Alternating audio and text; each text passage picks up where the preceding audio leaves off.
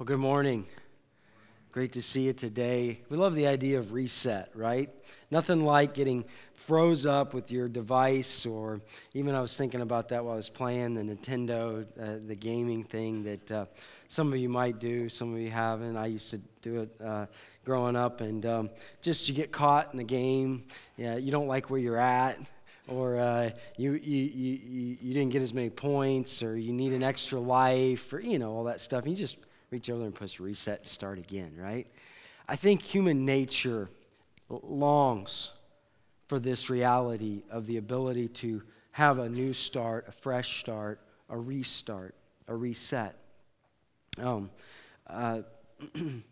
so that's kind of our focus this month, is just thinking about areas in our lives, or our lives as a whole, and the idea that God offers, or what truth has He given to us that we can incorporate into our lives as we see different areas of our lives that may need a reset.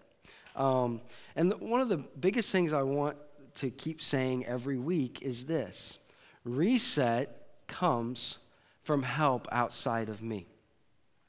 So this is not a series. This is not a New Year's resolution series where you need to look inside yourself and you need to try a little harder, and you need to dig a little deeper, and you need to, that's just not what this is. That is not what the gospel is. That is not what our whole faith is built on. It's built on the reality that we are broken, we're lost, we're helpless. In fact, the harder we try, the worse we make it. We need help outside of ourselves. And so when we're thinking about resetting maybe different areas of our lives, or it's always with the idea that, you know what, maybe I need a reset here, or maybe my whole life needs a reset, but I'm not going to be able to do that. I need something outside of me to help me accomplish that. Just as the device that you have that freezes up cannot reset itself. It needs somebody to push the power button to reset it, or whatever it is. So too our lives need something outside of us to be able to help us reset in our lives or different areas of our lives. And so reset is something that comes from help outside of me. Last week we talked about, just jumping in, about our heart, right? Let's just start right at the core of everything and try to understand. Maybe you're saying, my heart just needs to be reset. As Scripture shares that the heart is the control center of our whole life. And we simply made the conclusion based off of the parable that Jesus shared of the sower and the seeds and the soils, that the primary thing we need to see or understand about the condition of our heart is we just need to make it available to the Word of God. Just make it available to the Word of God. If we will allow that to happen, He is able to make our heart that, what He calls a good heart, where His Word then becomes fruitful in our lives. And so, as we're looking at reset, I just want to remind you that one of the core things that you and I need to think about and to grab onto is that the Word of God is the essential component for our lives resetting and refocusing, and whatever word you want to use here, and being on track. It's the Word of God, making it available to the Word of God. The second thing I want to talk about this week is reset my faith. Reset my faith.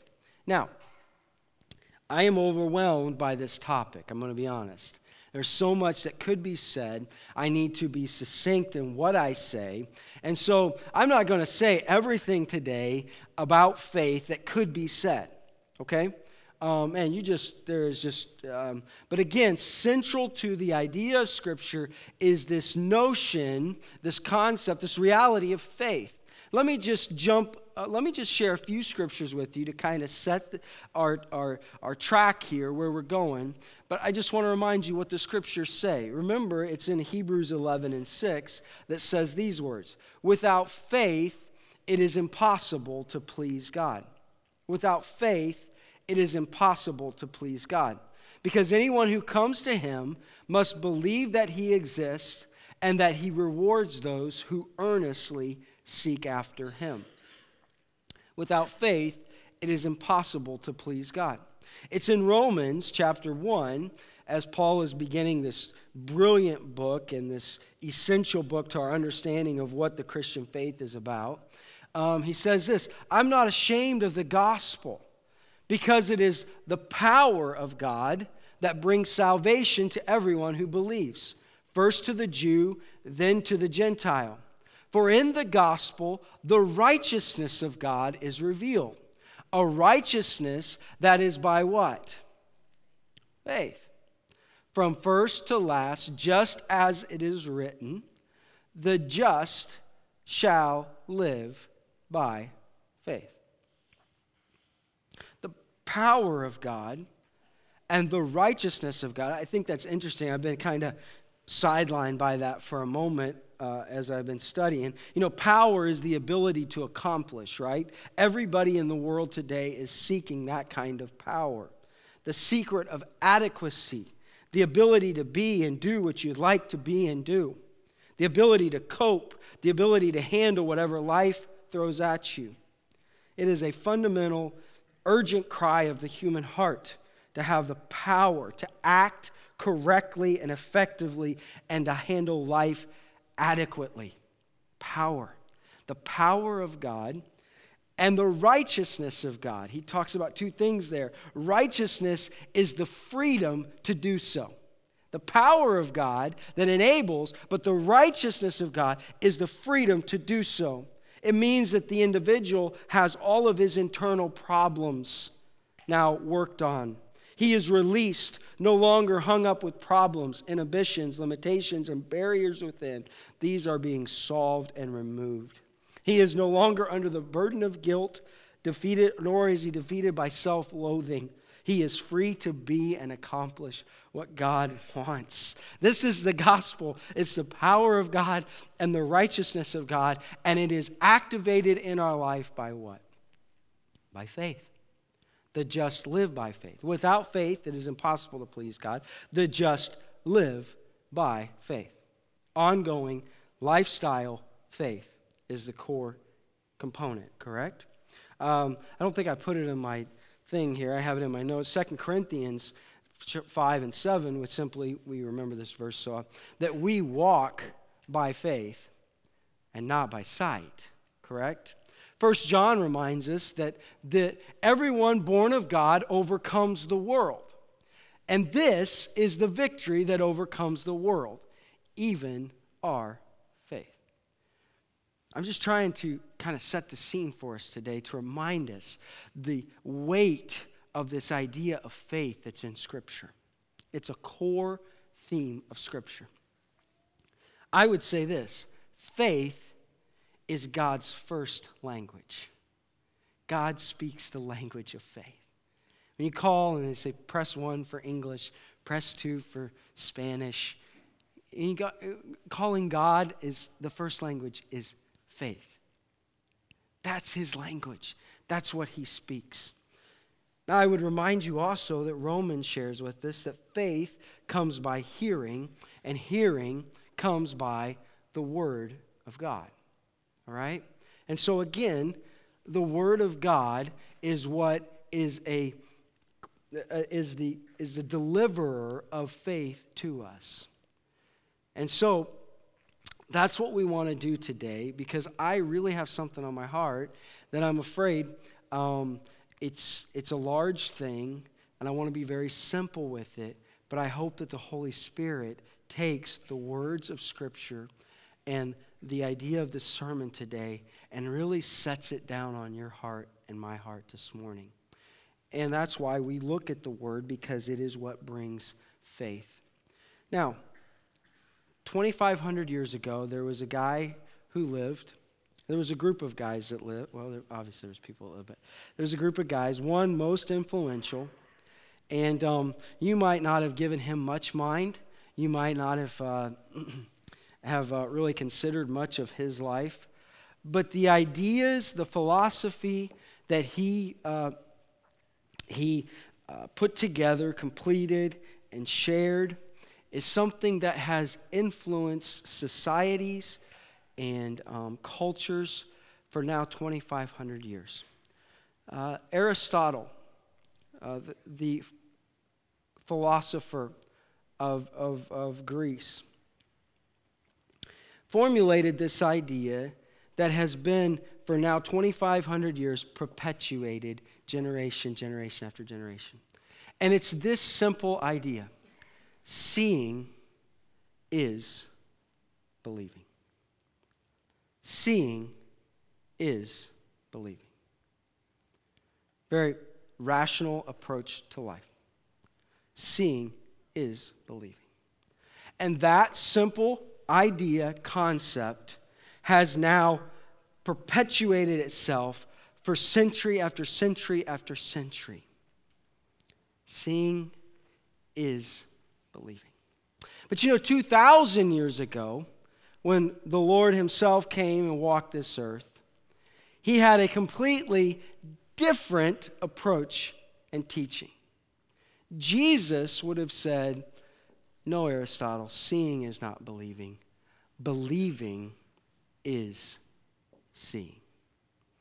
And so, what I know that I am dealing with in our culture today is the competition of these two kind of approaches to life. All around us, the systems, the thought patterns of our world is bought into this thinking, which is simply seeing is believing.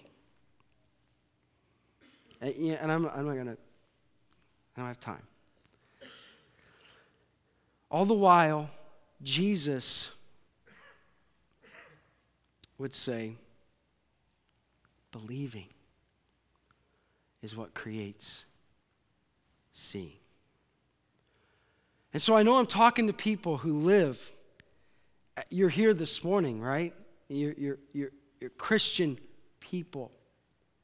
You're following the way of Jesus, or attempting to, or interested in, or exploring that. And yet all around you, there is the seeing is believing, and yet Jesus himself was believing is seeing. I think it's important for us to realize this, because what has happened as these 2,500 years have moved on, this seeing is believing has marginalized faith. It's marginalized faith. And as we have advanced in so many ways, and as we have had this kind of thinking in our world, faith continues to be marginalized as a whole in our world. It's amazing. People who are not Christian, who maybe would have believed in, 1,000 years ago, would have believed in certain unexplainable things, that has completely, it started to diminish more and more and more as this philosophy continues to grow and grow and grow.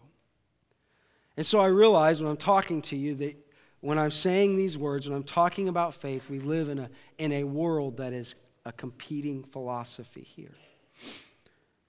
Now, I would remind you that Hebrews chapter 11 says this: faith, it's the substance of things hoped for, and it's the evidence of things not yet seen. Right? Faith is faith because it's not right in front of you. It's not happened yet. It's not realized. Faith at its core is what you are hoping will happen and believing that even though it's not happening right now, it is going to happen. Jesus, I think it's interesting, was interacting with people all the time through those first 2 years of his ministry, right? Every day. I mean, it was just all the time. And I thought this was compelling to me this week, that there are 2 times when we read about his interaction with people where the word amazed is used. Jesus is amazed by something. The creator of the universe is amazed by something that somebody did. He was astonished. He's taken back. Those words are used. You know what they are? The first one is found in Mark chapter 6. And basically it's the idea that in Jesus' hometown, he could not perform very many miracles. And it says that because of the environment there, he was amazed at their what? At their lack of faith. That amazes Jesus, lack of faith.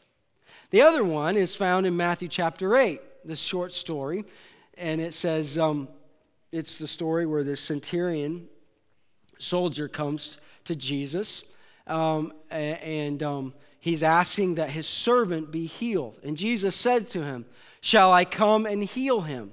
Again, there's so many things in this story. I'm kind of just going through it. But a centurion was someone that honestly, if he would have walked up and asked for somebody to be healed, really, even the disciples would have been thinking, no, that's all right. Go ahead. No, we'll pass on this one.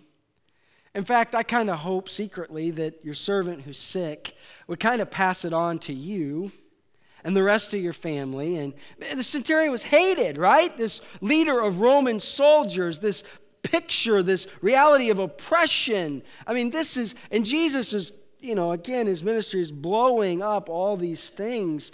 And he says to the centurion, well, you have a servant that wants to be healed. Should I come and heal him? Jesus normally healed with touch, right? Or presence. And the centurion replied, Lord, I think I got those verses. Okay, let's go another one.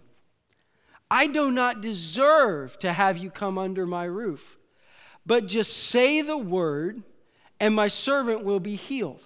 And then he says this, for I myself am a man under authority, and soldiers under me. I tell this one, go, and he goes, and that one, come, and he comes.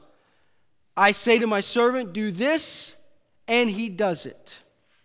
In other words, he says, listen, because of the authority that I have, the backing of Rome, that me, as maybe just a normal, average guy, can tell 100 people what to do, and as soon as I say it, they go and run and do it because of the authority that has come from Rome that's put on me.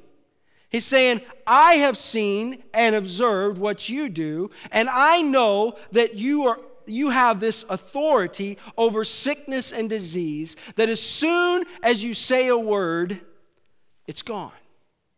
And Jesus was just astounded that this centurion man could see what the reality of life was, that Jesus truly holds authority over everything. And it says that Jesus, when he had heard this, he was amazed and said to those following him, truly I tell you, and it goes on and says that I've never seen faith in all of you guys. And so, the 2 things that amazed Jesus in Scripture is he was amazed at lack of faith, and he was amazed at great faith. I would stop for a moment and say this. Would Jesus be amazed at either in your life? This past week, would he be amazed that you haven't believed and trusted and prayed for him to do something great in your life? Would he be amazed by that? Be amazed, astonished that you don't even ask because you don't even believe in the authority and in the power that I have. Would Jesus be amazed by that? Or would he be amazed by the fact that you are consistently, or this past week, you have boldly approached him and said, Father, I am praying and asking you to do this thing in my life or in this situation. And I believe and know that you hold all authority. There are no, it's you. You are able, and I'm praying and asking that. Would Jesus be amazed by either in your life?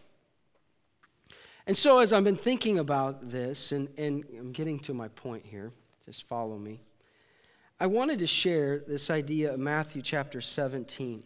This story, again, another story. You know, this week as I've been reading through these stories in the Gospels, just kind of reading and then reading another story and reading another story all the time, guess what's central to it? Because you believe, or according to your faith. Because you believed, according to your faith. Over and over and over again.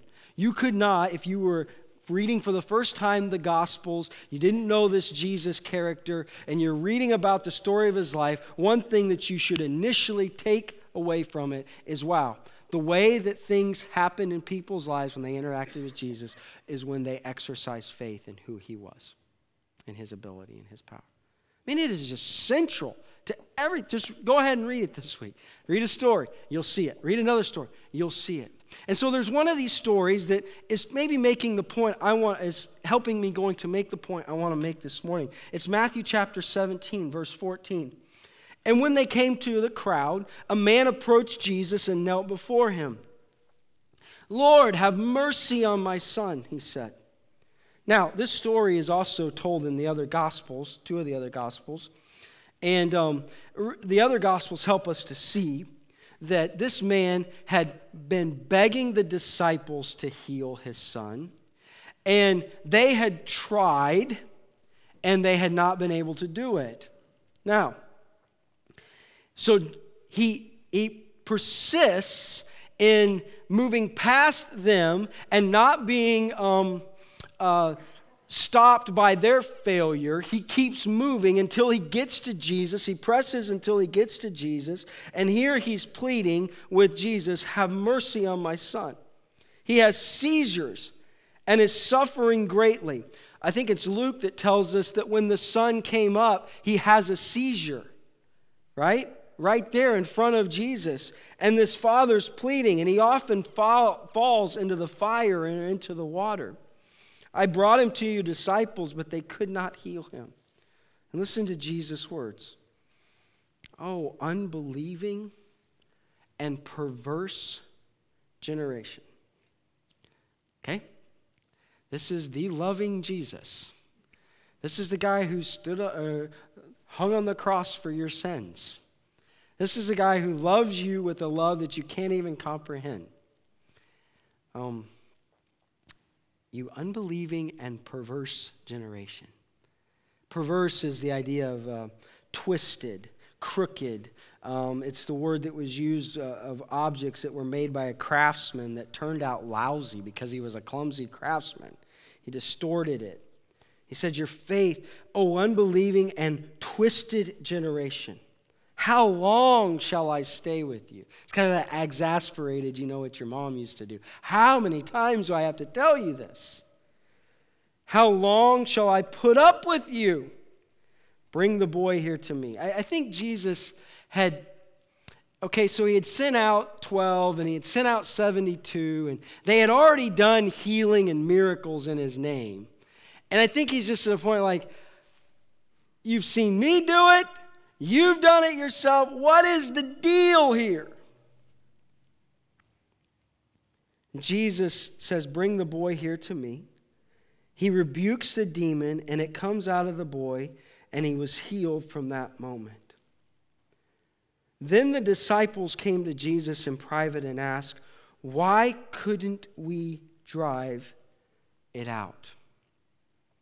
And he replies, because you have so little faith.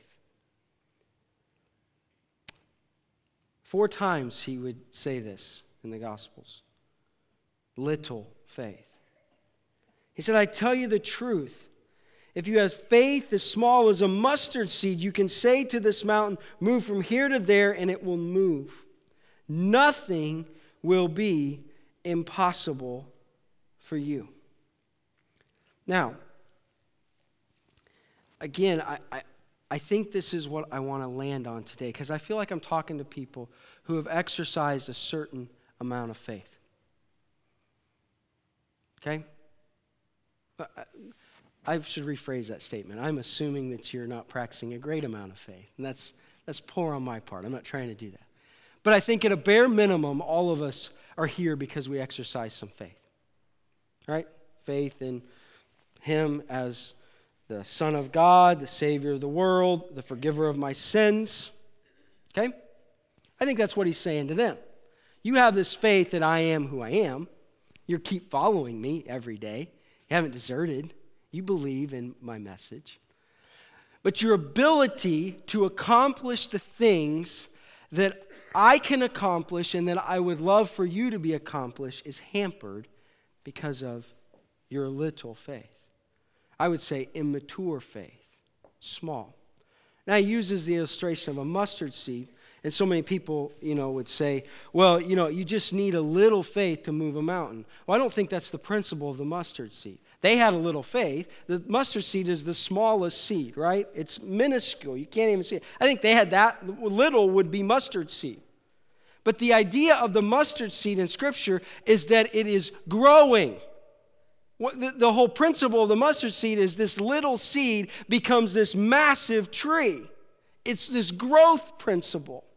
And I think he's saying, listen, your faith is not grown. It's not growing like a mustard seed. It's containable. Your faith has stayed at this little level. And the point I want to make with us today is that faith is God's way, or faith is what enables the Lord to do the mighty and the miraculous in our lives.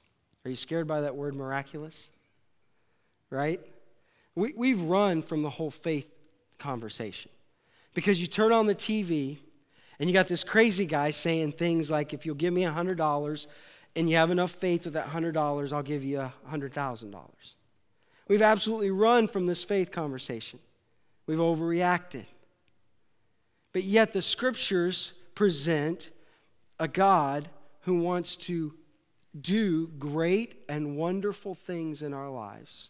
And the way He does it is by our faith believing and trusting in who He is, His power, His ability. And so often we walk around, as the disciples did, with little faith. Faith that's so small that we've maybe even stopped asking God to do big and wonderful and powerful things in our lives, in the lives of our loved ones, in the lives of the people we work with, in the lives of our communities. We've just even stopped asking anymore because our faith is operating maybe at such a small, little level.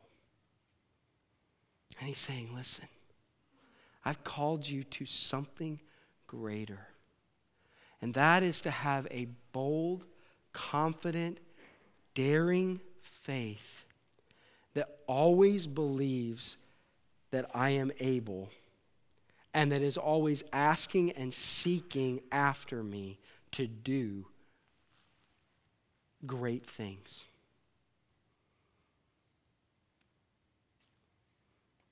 I think seeing is believing is winning the day in our world, and unfortunately maybe in a lot of our lives. And Jesus is over here saying, listen, faith doesn't operate that way. Okay, so your son just can't get free from his addiction. and he keeps repeatedly falling, and he's entangled, and the world would say, well, it's just kind of is who he is what it is. It's just kind of the way he's put together, and that's just what he's going to do. And we're just going to try to figure out ways to maybe manage him and maybe help him to not be as bad as he could be. All the while on the other side, the gospel and Jesus is saying, I can do something about that. I can change that person's life. And even though you don't see it right now, would you believe that I have the power to do that? In your own life, I don't know what this looks like. Again, I'm just depending on the Holy Spirit, but I wanted to leave you with a few principles I believe that kind of highlight this kind of faith. Because Jesus said you're unbelieving and you're twisted. You have little faith, and that's never what I had planned for you. I planned for you to have a bold, confident, overcoming faith. A faith that moves mountains. Right? Everybody understands it's a metaphor, right? Please don't drive somewhere and try to start talk to a mountain. You end up in the psych ward. It's a metaphor. How many mountains are moving in your life right now? How many mountains have moved in your life this past year? How many mountains have been moved even in a 3-year time? That's the kind of faith that God is calling us to live with. Mountain-moving faith. Where actually the miraculous, and again, we have miracles and like healings and all that. I say miracle is through the power of God's grace, changing lives, changing circumstances, changing situations that otherwise would not change except for the power of God. How many of those things are happening in our lives? He's wanting us to believe. He's wanting this to become a normal occurrence in our lives. Where we stop being surprised after a while. Well, God, He changed this whole situation. I want to live at a point where I'm like, God changed that whole situation. And everybody's like, well, it was kind of a big deal. No, it's not a big deal. It's what God does. I'm His child. I believe in His power and ability. I trust Him. I ask Him. I seek Him. I'm a rewarder. He's a rewarder of those that diligently seek after Him with this stuff. And He just changes things and does things. That's what He's calling us to. So I leave you with these 3 principles. You cannot play it safe and please God. I truly believe this is what the Scriptures have always tried to tell us. You cannot play it safe and please God. If what you do is on your own, you are not pleasing God.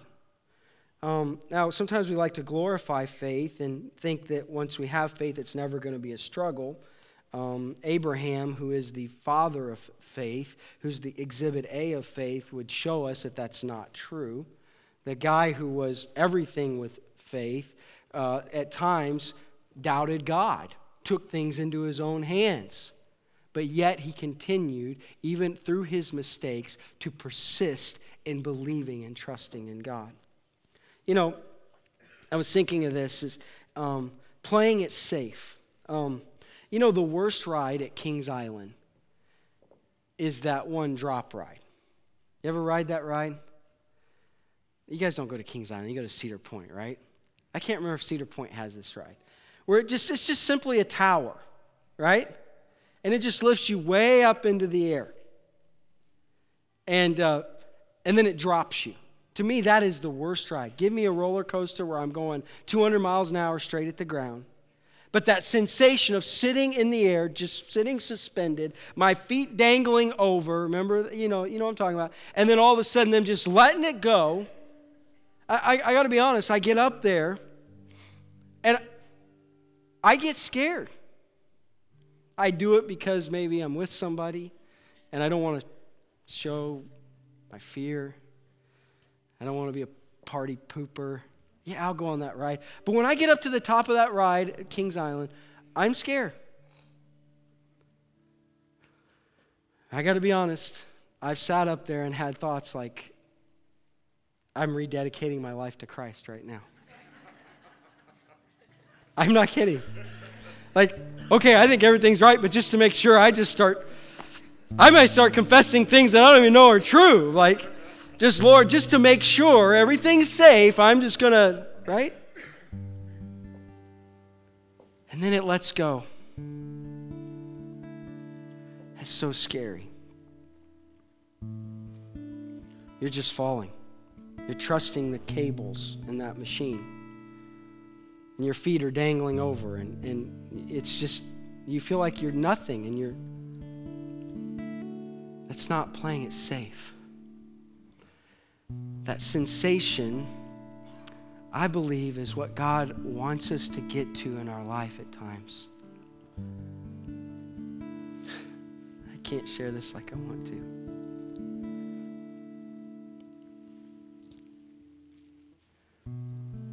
What are you playing it safe with?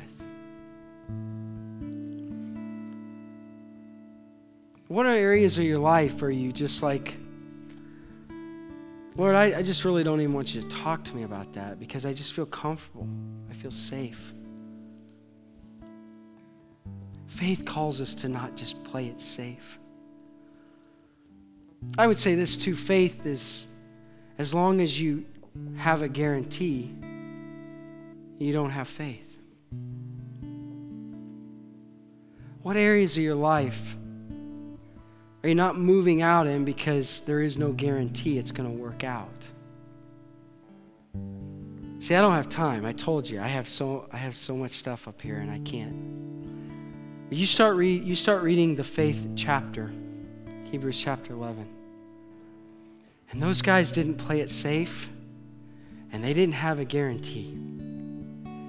A guy's building a boat for 120 years, and it's never rained. Abraham's leaving not knowing where he gets. Just literally gets up and goes. Moses, the prince of Egypt, so to speak, fights for his people and is chased out. That's not playing it safe, and that's not guaranteeing your future. And actually, when he's in Midian, where he's become comfortable as an 80-year-old shepherd, and it's about time to say, you know what? I am good. I'm just going to coast off in the sunset. God calls him. That's not playing it safe. It's not playing with a guarantee. And I would say it leads to this simple point. The third point. Go one more. One more. To step toward your destiny, you will have to step away from your security. And I really believe God wants to challenge us to be people of bold, daring faith. People through whom He uses to do miraculous things in this community, in our circle of influence.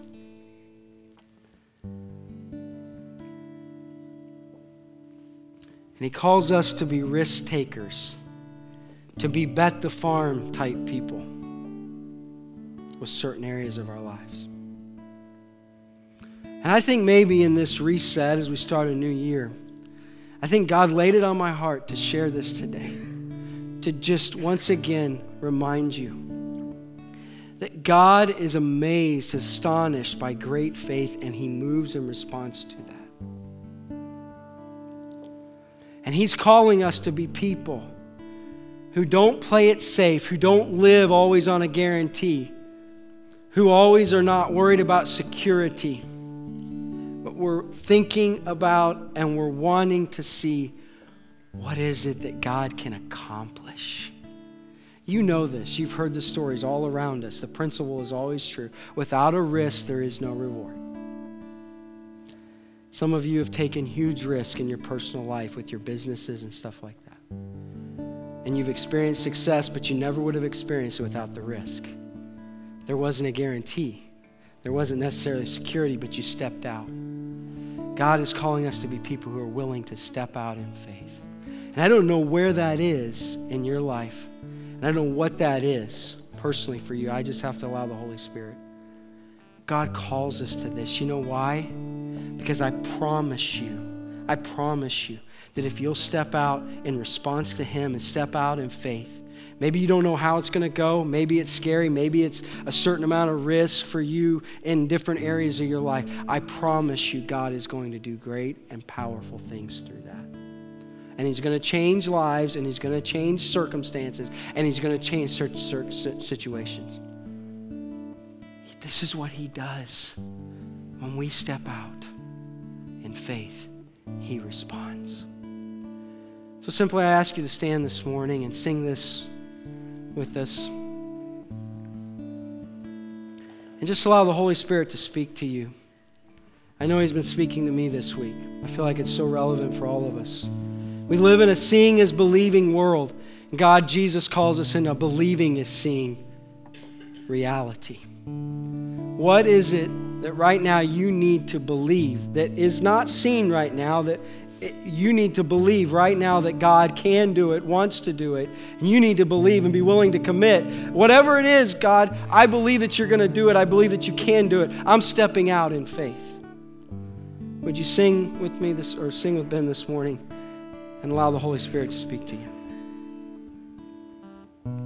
Spirit, lead me where my trust is without borders. Let me walk upon the waters wherever you would call me. Take me deeper than my feet could ever wander, and my faith will be made stronger in the presence of my Savior. Sing again. Spirit, lead me where my trust is without borders. Let me walk upon the waters wherever you would call me. Take me deeper than my feet could ever wander, and my faith would be made stronger in the presence of my Savior. Father, you're the one who has the power and the ability. And as your children, one of the things that moves your heart, you call us to, is to believe and trust and seek after you to do great, wonderful things in this world through our lives. And Lord, we're asking for you to reset our faith. Maybe we've just been living at this low level, this little faith, that we follow Jesus, but honestly, we can't move mountains, so to speak. Can't cast out the demon in the boy, so to speak, because we just don't have that faith. And Lord, yet you're calling us to this. And Lord, I don't know what that mountain is, or that demon-possessed boy in our life is, but you call us exercise a bold and daring faith. One that throws away safety and guarantees and security and says, you know what, I don't see it right now, but I believe God's going to do it. We want to be believing is seeing type people. So Lord, I know you've spoken. You've spoken into my life. Cause us to believe so that we can then see. Pray these things in Jesus' name. Amen. Thank you.